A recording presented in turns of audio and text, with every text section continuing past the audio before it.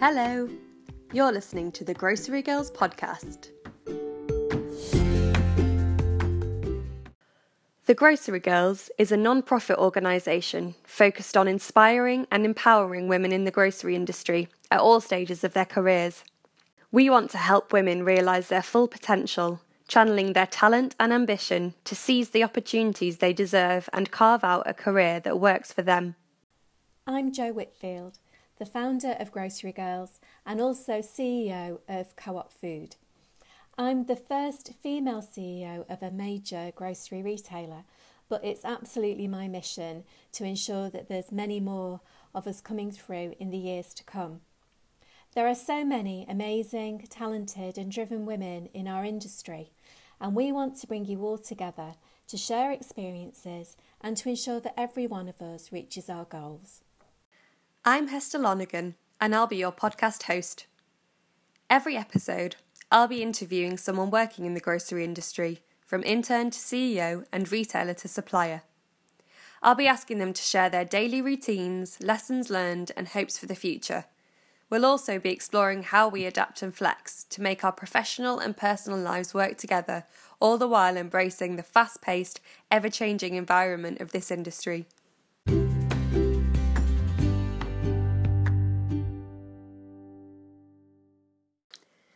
Hello, I'm so excited to welcome you to the first episode of the Grocery Girls podcast. In our first episode, I had the absolute pleasure of interviewing Laura Ryan, who is, amongst more than a few things, the CEO of Lavenpark and chair of Meat Business Women, the network that aims to empower women across the meat industry. I met Laura back in June 2019 at one of the Grocery Girls Development Days, which we hosted in Manchester. When I met her, it was brilliant. We found that we hit it off really, really quickly and we had so much to talk about, having networks in common, I guess. We're in the same boat in many ways, as she founded Meat Business Women 5 years ago, and the network's been steadily growing since that point, and she's been navigating everything that means, much in the same way that we have with the Grocery Girls, although we are only just over a year old. Since I met Laura, we've stayed in touch on a regular basis. We've shared lots of ideas and lessons learnt from building a community in this industry. The conversation that you'll hear today was when Laura and I caught up via Zoom in early April this year, shortly after the UK went into lockdown. So because of this, you'll hear references to her conference, which was due to take place on the 23rd of April. This episode is going to be going out after the 23rd of April, so it might seem a bit odd, but I hope that the rest of the conversation still really applies and you find it as interesting and illuminating as I did. Hope you enjoy. I'd also like to say a big please bear with me for the audio quality of this episode. I have, over the past 3-4 weeks, been teaching myself how to make podcasts. So this one was my very first attempt, and while some of the conversation in places can sound a bit rough and ready, I'm confident that as our podcast progresses, the sound will get better. So I really hope you still get something out of this.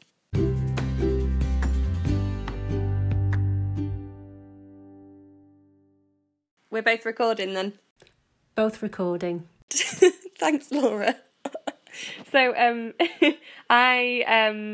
for the record, I'm here with Laura Ryan. We've probably spent the past 15 minutes, I'd say, experimenting with technology to try and get the recording of this podcast to work. We've cracked it though, haven't we? We've cracked it. Yeah, we've cracked it. We got there finally. And it was so brilliant to be able to have someone to bear with me and be my guinea pig to try and make this recording work. So yeah, Laura, thank you so much for being my inaugural interviewee and agreeing to persevere with all that tech stuff to set a call up. Do you want to, for the benefit of our listeners, tell us a bit about who you are, what your role is, stuff like that? Yeah, thank you, Hester. I'm very delighted to be the first interviewee. I feel honoured. So, I'm Laura Ryan, and I, a year ago, launched my own consultancy business. I've spent the last 20 years working in the meat industry, predominantly in marketing and strategy roles, and most latterly director of the Beef and Lamb Board in England. And then last year I took the brave step to set up my own business, and I've been doing strategic marketing type planning for different companies, predominantly in the meat sector and government for the last year. But alongside that, because it's maybe how sad my life is, I also run and am global chair of Meat Business Women, MEAT, and I launched that 5 years ago, basically because, as I noticed throughout my career, particularly as I was becoming more senior, there was less and less females in the room when I was at various meetings, and I've got no agricultural background whatsoever and fell into the meat industry by accident and absolutely love it. So I know when I speak to my mates on Zoom now on a Friday and Saturday night, that they think it's really weird what I do and working in the meat sector. So Meat Business Women is all about networking with women in the sector and also showcasing the industry as a great one for female talent. And that's where I met Hester and was lucky enough to meet Jo Whitfield to chat about Grocery Girls and different groups like Meat Business Women, about how we can work together to showcase our sectors and industries as a great one, not necessarily a negative one.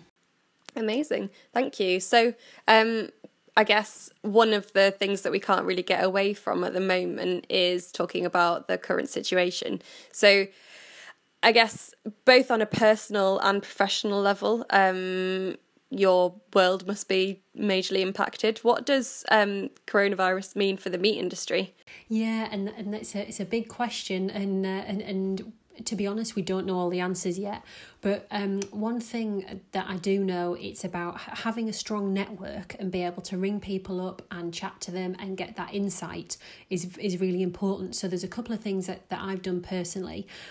First of all, I'm lucky enough to be vice chair of another acronym, the International Meat Secretariat, the IMS, which is sort of like the all the levy boards across the world pay into the IMS, and they have a marketing group, as I say, which I sit on, and myself and the chair, Ashley, we've arranged weekly calls. So that is an opportunity for all the levy boards around the world and meat companies, if they wish, to have a Zoom call to share best practice, to talk about what the challenges are, what's happening, and also to talk about what we're doing domestically to help improve that and to align some of our messaging. So that has made us really busy in the short term, and to make sure that we are working together in a pre-competitive way. So globally, that's really important. And for Meat Business Women as well, we've seen the power of the network come into the fore. And having that community around you and people that you can ring up and probably ask for help from is really, really important. So within what's happening with COVID-19 in the meat industry, we've seen at retail, haven't we, huge gains, and the Kantar figures out yesterday showed, trading was bigger than it was Christmas week, and the amount of shopping trips that we did was unsurmounted to anything in the last decade. But and that will have seen, and the Kantar figures haven't come out yet for meat, what that's exactly meant, and there'll be huge growth in terms of volume. But what that also has meant was we've gone into lockdown, we're not going out to eat anymore. And as 20% of beef is sold at food service level, that's had huge implications. And, the suppliers into that market have been hugely impacted. I hope that their businesses do survive, because there's some fantastic businesses out there, and that's where the strength of the community comes into play. Amazing. That's really interesting. Thanks for sharing, Laura. I remember last time we spoke, you were talking to me about the event that you had planned for later on in April. So I think it was meant to be the 23rd of April. And I assume that event is no longer happening, or can you tell us a bit about what you're doing there? Yeah, so we've postponed that until the 13th of October. So we're really lucky in that we've got some fantastic sponsors that are really supportive of us. So we've been able to move the event wholesale to October, and we've also got pretty much the same lineup of speakers as well. So that gives us the summer to do other things, and we've got loads of things that we're doing in the short term. So we were also due to speak at World Meat Congress in June to launch our new State of the Nation report. And what that's going to be is it's data looking at how many women are working in the meat processing sector. Interestingly, at the moment, globally, we don't know. So we don't have a baseline of how many people, what the barriers are, what can we do to enable them. So we were going to launch that in June, and because the World Meat Congress has been postponed, we'll actually launch that ourselves in July via a global webinar, which is really exciting for us because we'll bring together our full global community for the first time ever, rather than just an event in the UK. And obviously I haven't said we're also in Australia, New Zealand, Ireland, and launching in the US this year. So that's good opportunity for the whole community to come together. So yeah, we're taking the challenges and the delays as an opportunity, and we'll continue to push forward and have even more to share with people in October. Amazing. One of the things I remember you saying when you were talking about your event was that actually there is sometimes a bit of a struggle between kind of people who are able to attend the event because their businesses can kind of raise funds or sponsor them to attend, or they're in roles where they can afford the price of a ticket, because we know that putting on events like the ones that you put on, bringing speakers, choosing great locations, kind of providing all the things that people need for a full day event isn't cheap. But then there are a lot of independent and much smaller meat manufacturers, suppliers, who aren't in the position to be able to do stuff like that. Do you see the current kind of situation threatening those more independent, much smaller businesses in a way that it might not for larger ones? Yeah, so generally thinking about the meat sector, and if we're talking about smaller businesses, you probably naturally think towards independent retail butchers. And for our conferences, we do have a few folks attend from independent butchers, but you're right, it is the bigger processors that are in attendance. What I'm seeing happening to their businesses at the moment is they are experiencing a huge increase in sales, and they actually, becoming the saviour of some of the high streets in terms of being able to supply their local community with food. So the way that their businesses move forward will be really interesting to see if people reconnect more with local and with more sort of high street type shopping. But you're right, in terms of our events, it's really important to us that we appeal to everyone. And I think it's fair to say women aren't always naturally great at taking a day out of their diary and going to a networking conference type event, because it can be on occasion seen as a luxury. So what we really try and do for Meat Business Women is not only give people knowledge that they can take back to their day job the following day and implement it like now, and help them, as well as giving them the personal development type skills and also the network. So I think it's really on us to make sure that, we only charge you the events at cost, but we make it really deliver. So, and we're very lucky in our events, post-event surveys, we see 100% of delegates want to come back to another event because they realise that they're getting so much from it. But as we know, conference rooms can only be so big, and there's a load of people that we probably haven't even touched and don't even know we exist that would be able to benefit from getting in contact or getting involved with us. So over the summer as well, we're going to be building an online offering so folks can network, and boy, we're becoming used to that now, more virtually. So we'll always still have that face-to-face event contact, but for others, and for some of those smaller businesses, as you say, there's a route if they don't want to pay £150 for a conference ticket, and sometimes if that's in Birmingham or London or wherever it may be, and taking a day out, that can be expensive. That's great to hear, and I think that's something that we've identified as really important as well with the Grocery Girls, that actually the 4 events that we were planning on hosting this year, we aren't 100% sure what's going to happen with all of those. But those events can hold kind of 150 people at the moment. And actually, if we go much bigger, then we lose a sense of community that's so important to our identity. But for 150 people, that's such a small part of our audience. Like, we've got 10 times that now on our mailing list, and wanting to kind of bring everyone along and share stories that can inspire and empower people. Actually, it's so important that we find new ways and interesting ways to engage with people who maybe can't afford to come to the events, or maybe whose businesses won't sponsor them or aren't supportive because actually gender diversity isn't a priority in their company. So yeah, I'm really excited to see kind of what happens with Meet Business Women over the next few months. I guess it's kind of an opportunity to step back and take stock and focus on some of the things that maybe you weren't able to focus on before.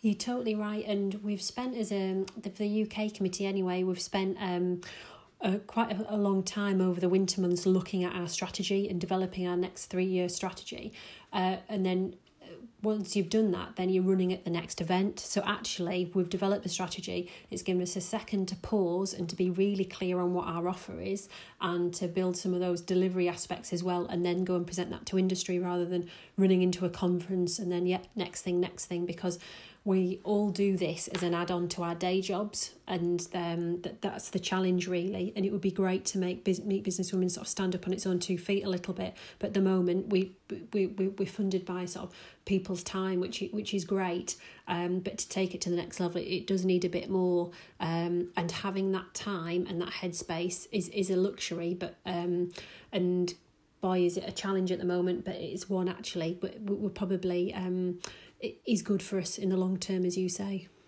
Amazing. So we've talked about kind of what the current situation means for the meat industry and Meet Business Women. Can you tell us a bit about personally how you're managing the change? What are you doing to adapt to life? Are you working from home full time? I am. So since I've sort of gone portfolio a year ago, no 2 weeks were the same for me. So some days, and I predominantly work from home, that I would be here, but there would be always, every single week I'd be either out seeing a client, travelling, or down to London. So it's really strange for me to be permanently at home over the last couple of weeks. But I am trying to be disciplined and trying to leave the biscuits alone a bit, because it's so challenging for me to my sugar addiction and hoovering up all the biscuits every day. I'm trying to take my foot off the gas with that. Trying to get outside and have some fresh air. And the problem is it's all the stuff we know, and it's all the stuff that we know is good for our mental health. Get in a routine, go get some fresh air, eat good food, sleep well, all that stuff. But sometimes when we are really busy, that can be hard to do, and there's not enough hours in the day. So for me, I love to be busy, and the international marketing call, as I said, we've set up, and quite a few other calls for me are international, so it's either early mornings or more likely late nights. So routine still isn't always there, but I do try and make sure that I get out, have a long walk each day, and just to reset and decompress a little bit. I think it's really important, particularly when you're trying to help other businesses with their strategy. You can't be coming to a project without a clear set of ideas, otherwise you're not adding much value. That's really interesting, actually. I hadn't thought about that. So you're working with different time zones, so you can't create a routine in the way that actually like a 9 to 5 is something you can kind of limit yourself to. Yeah. You're totally right. And naturally, if I'm to be totally honest, I am a night owl. I am nocturnal. So it's that doesn't bother me too much. The late night calls, of which, they are growing quite a bit at the moment. But the early mornings are a bit of a killer if I'm on the late night calls as well. And so you're doing kind of the trying to create a routine, trying to avoid the biscuit stuff. How have you been finding it? Has it been... have there been elements that you've enjoyed? Yeah, I have to admit, I have enjoyed being at home more, and I think I've enjoyed people embracing the tech. So for me, I'm based in the northeast of England, so there's not really that many clients that close to me. So it's always, travelling long distances on occasions for relatively short meetings. And I think one thing COVID-19 will do for us is to, as a working nation, is reevaluate the way we do work and how we do business. I think it'll make us a lot slicker and a lot more technology focused. So I've enjoyed having more Zoom calls, team calls, whatever it may be, with people that traditionally probably wouldn't have done that. But I know moving forwards, and actually it'll make my consultancy slicker, it'll make me business women slicker, because we're more willing to try new ways of connecting, and I think that's quite refreshing, and that's something that change that we should embrace, because I've found in my working life, on a lot of occasions, again down to geography, that I've been the only one dialing into a meeting, and you've maybe had 10 people in a room somewhere, and I'm the one dialing in, and that's tough. It's tough for the people that are in the room, and it's tough when you're on the end of the phone and missing every third word. And I think we'll be a lot more accommodating of people at a distance, and making sure we get best practice into the room, even if the person isn't there, that we video call them in or whatever it may be, and I think we'll end up being a lot slicker and a lot more effective as a result. Yeah, that's so interesting and so true. I think I almost, on days kind of before COVID-19, on days when I was working from home, I would often kind of just opt out of meetings if they weren't necessary, or actually if I had a meeting that was really important, I would make sure that I was in the office on that day and kind of work my schedule around that, because it almost felt like if you were working from home you couldn't have those personal interactions, and I would usually use it as a time just to get my head down and do like a big chunk of writing or a big chunk of planning, but actually now it's bringing to light the fact that actually you can have, well, I don't know, can you have the same quality of interaction when you're not in the same room? I guess we're having to now, so proof is in the pudding. I think it's probably still, as it always would be, harder with people you don't know. But if those people you've met before, or at least had an initial rapport before, you're more willing to go the extra mile, and it works. I think as well, it's given me an opportunity, because I've been static, to lift the phone and reach out to people that I've maybe not spoken to for a little while. And because everyone's working from home predominantly, you know where they're going to be, and they've got time, and they're more willing to speak. For example, today I did a virtual lunch break with a contact of mine that I haven't spoken to since before Christmas, and we were just struggling to catch up, and thought, isn't that a good idea? We'll just sit at our desks and have our sandwich and have a bit of a catch up. And as a result, we've come up with like loads of good ideas and lots of different things that I hadn't previously thought of. And it's just the way we communicate, I'm not quite sure where it will end up, but for me it probably has been advantageous. That's not to say I'm already dying to get out and plan a COVID-19 over party. That would be great, but in the short term I think it's about digging in and making best of what we've got. I think everyone is going to be partying very hard once they're allowed out the front door again. I can't wait to see my friends again and my family. It'll be great. One of the things that we really want to explore with this podcast is the idea of flexibility and adaptability, and asking people kind of whether the changing circumstances are causing them to be more open to change. So I guess if I were to ask you that question, I think I'd know the answer, because it sounds like actually you're quite excited and optimistic that people seem to be embracing change in the way that you do. But I guess, would you agree with that? Do you think that you've had to be more flexible, or has this actually come as a welcome change to you? Yeah, it's a great question, that. I would think... I think naturally none of us really, if we're to be brutally honest, like change. But I think it's about your outlook, isn't it? And if you're an optimist and you're glass half full, you've got to take every situation as it comes and think, right, how can I deal with this and make the best out of the situation? And that is about looking for new routes and new ways. And I think that's one reason the meat industry is the area I know best, but I think the food industry more generally, and boy, have we seen that over the last 4 weeks in particular, that we'll find a way. And I really like that about, it's that can-do attitude. So I suppose that's probably ingrained in me as well, that, whatever's thrown at us, then making sure that you can evolve with that and adapt with that change. And I think the bit that gives me confidence there is, and thank God can I deal with this change professionally, is having a network. And I know we've spoken before about the power of the network, and that's not easy, but keeping a network of tight-knit group of people around you to bounce ideas off and to make sure that to keep you level, give you that all-important critical feedback, it is so key. And I think that's what probably gives me confidence with change, but having that positive outlook and those people around you that you can pick up the phone to and say, this is coming down the track, what do you reckon? And if you don't deal with the change, then you're going to be left behind, particularly in the fast-moving environment that we work in. It's really, really important, and also helping businesses to deal with that change as well. If you can't deal with it yourself, you're not going to do very well at talking to CEOs or whoever about, what they can do with their businesses. So, yeah, I have to admit, naturally, do I like change? If I was to be brutally honest, that's hard. But I know you need to embrace it to make the best out of any situation. And do you think to me, you seem like a fairly ambitious person. You've done a lot over kind of the course of your career, and you've created a lot within. I know you've created and driven quite a lot of change, or promoted a lot of good within the meat industry. Do you feel like any kind of ambition that you have has had to be put on the back burner because of the current situation, or do you feel like that's not been hindered?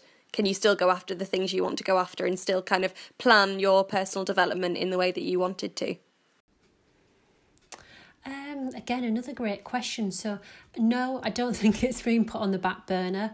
I think if nothing else, as we spoke about, it's given us that pause to look at, and we all do things every single day that's not probably adding that much value. It's not either to our professional or personal lives. So it's about reevaluating that. But it's also, about understanding what opportunities there are as well, and about really clear on that. I guess, again, if someone said, are you an ambitious person? I would probably say, oh, well, and be very humble, and as women do as well. We're terrible at, not celebrating our success as much as probably we should be. But I just like to be busy. I like to make the environment that I work in a positive one. And I'm so passionate about our sector as well. It's going to be a big year for meat business women. And as I alluded to, it's one that it's going to see if industry want to back it or not. So I think industry are very busy at the moment, and rightly so, dealing with this current situation. But towards the summer and the autumn months, it'll be interesting to see if their appetite for leading meat business women through and helping it to get that pipeline of talent through our organisations, which we need now more than ever, it is still there. So at the moment, I'm still as positive as ever. We'll ask me again in 6 months and see how perky I am, but hopefully I'm all right. I'll send you a calendar entry for October 2020. Yeah, let's regroup. Yeah. Looking forward to it. Amazing. Well, thank you so much for sharing. It's been so interesting to hear about kind of how both professionally and personally you're adjusting. I guess best of luck for everything that Meat Business Women is going to do this year. I know that the Grocery Girls is a big fan of the work you're doing, and we are looking at ways to support each other and work together in the future. So I'm looking forward to seeing kind of more of that stuff. I would like to finish with a couple of quickfire questions, if that's okay. Just keeping him coming, throwing all the curveballs. As long as it's not maths, I'm all right. Go on. Is there anything that you didn't realise until now was an essential? So anything in your home that you didn't realise that you couldn't do without, and actually not being able to pop out to the shops or stock up on the luxuries has made you realise, oh, I can't live without this. Yeah, I don't know if it's in the home because I'm still lucky, as I say, the fridge and the biscuit tin's still full.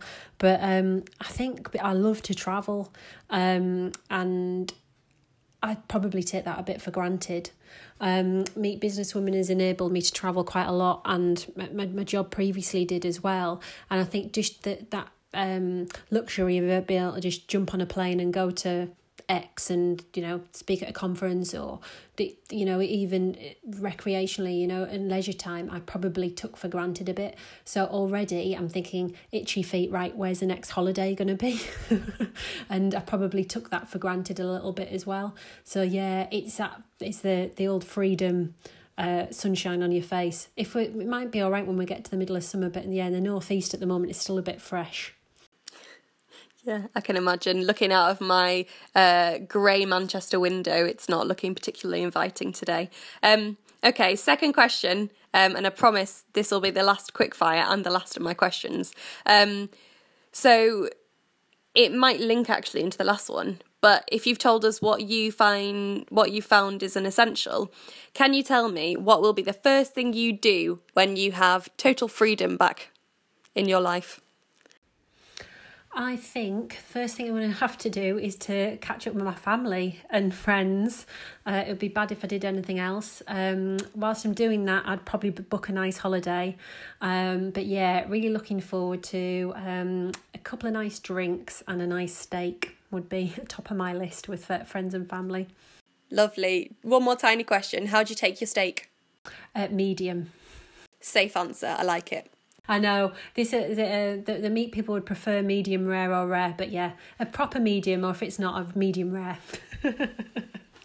Okay, good to know. We've got the professional opinion. Thanks, Laura.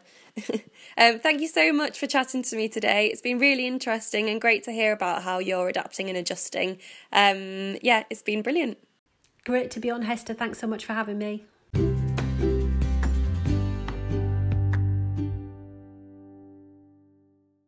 Thanks so much to Laura for taking the time to chat to me. She was a very patient interviewee and a willing guinea pig. In particular, I love the point that Laura made about working with different time zones. It's not something I'd thought about. And when she said that, it really kind of hit home that even though we're going through this whole situation together, we all have slightly differing circumstances. Something that might seem easy to us just might not be for someone else. And this was a lovely reminder to be compassionate and patient with colleagues, friends and family. This is something we'll explore more deeply in interviews to come. So if you have any thoughts, please get in touch. Full details will come at the end of the episode. Laura and I spoke more than a month before this episode went live, but I think a lot still applies and will make sense even when we come out of lockdown. I hope Laura's had a productive time since, and I'm sure we'll be hearing from her again. And now, before we draw our first podcast episode to a close, I'm going to hand you over to my colleague Verity. I'm going to put you in her very, very capable hands. Verity is the business manager to Jo Whitfield at Co-op Food. It's a crazy, interesting and really challenging role that she has, and we've blogged about it already, so if you're interested in learning more, you can go onto our blog on our website. Each episode of this podcast, Verity is going to be sharing some kind of insight with us. So we were throwing ideas around about what we could call this segment. And I really like the idea of nugget of knowledge, but strangely, Verity wasn't so keen. I think she might have settled on calling this segment News You Can Use, but we'll see whether this changes as time goes on. So hope you enjoy, and over to you, Verity. So I've just been sat thinking about a fact for this week, or news you can use. And actually one thing that sprung to mind on a call this morning, we were talking about home hair dye kits. And actually record sales in these are up by 200%, which definitely means that everyone is dyeing their hair at home because they can't get to the hairdressers. Definitely a problem caused by self-isolation and social distancing. And then it also led me to think about all the brilliant new haircuts that I've been seeing on Teams videos this week, and women getting the great job of being able to cut their husband's or partner's hair. It's almost like payback in its true form. Thanks so much, Verity. And yeah, that is so true. I've seen so many people in hats on Zoom because they've either decided to let it all grow out and as a result have to hide their hair, or they've fallen victim of a dodgy DIY cut. Yeah, amazing. I can't wait to see the state of people's hair when they come out of lockdown. If any of our listeners have any particularly interesting photos or stories on this subject, then feel free to share. We would love to see what's going on your end. Brilliant stuff. It's been so much fun making this first podcast episode. I really hope that you've enjoyed it, and you will be hearing from us very soon. In fact, if you're listening to us on the day of publication, which will be Thursday, we will be sharing a new episode next Thursday. I can't wait, and I hope you can't either.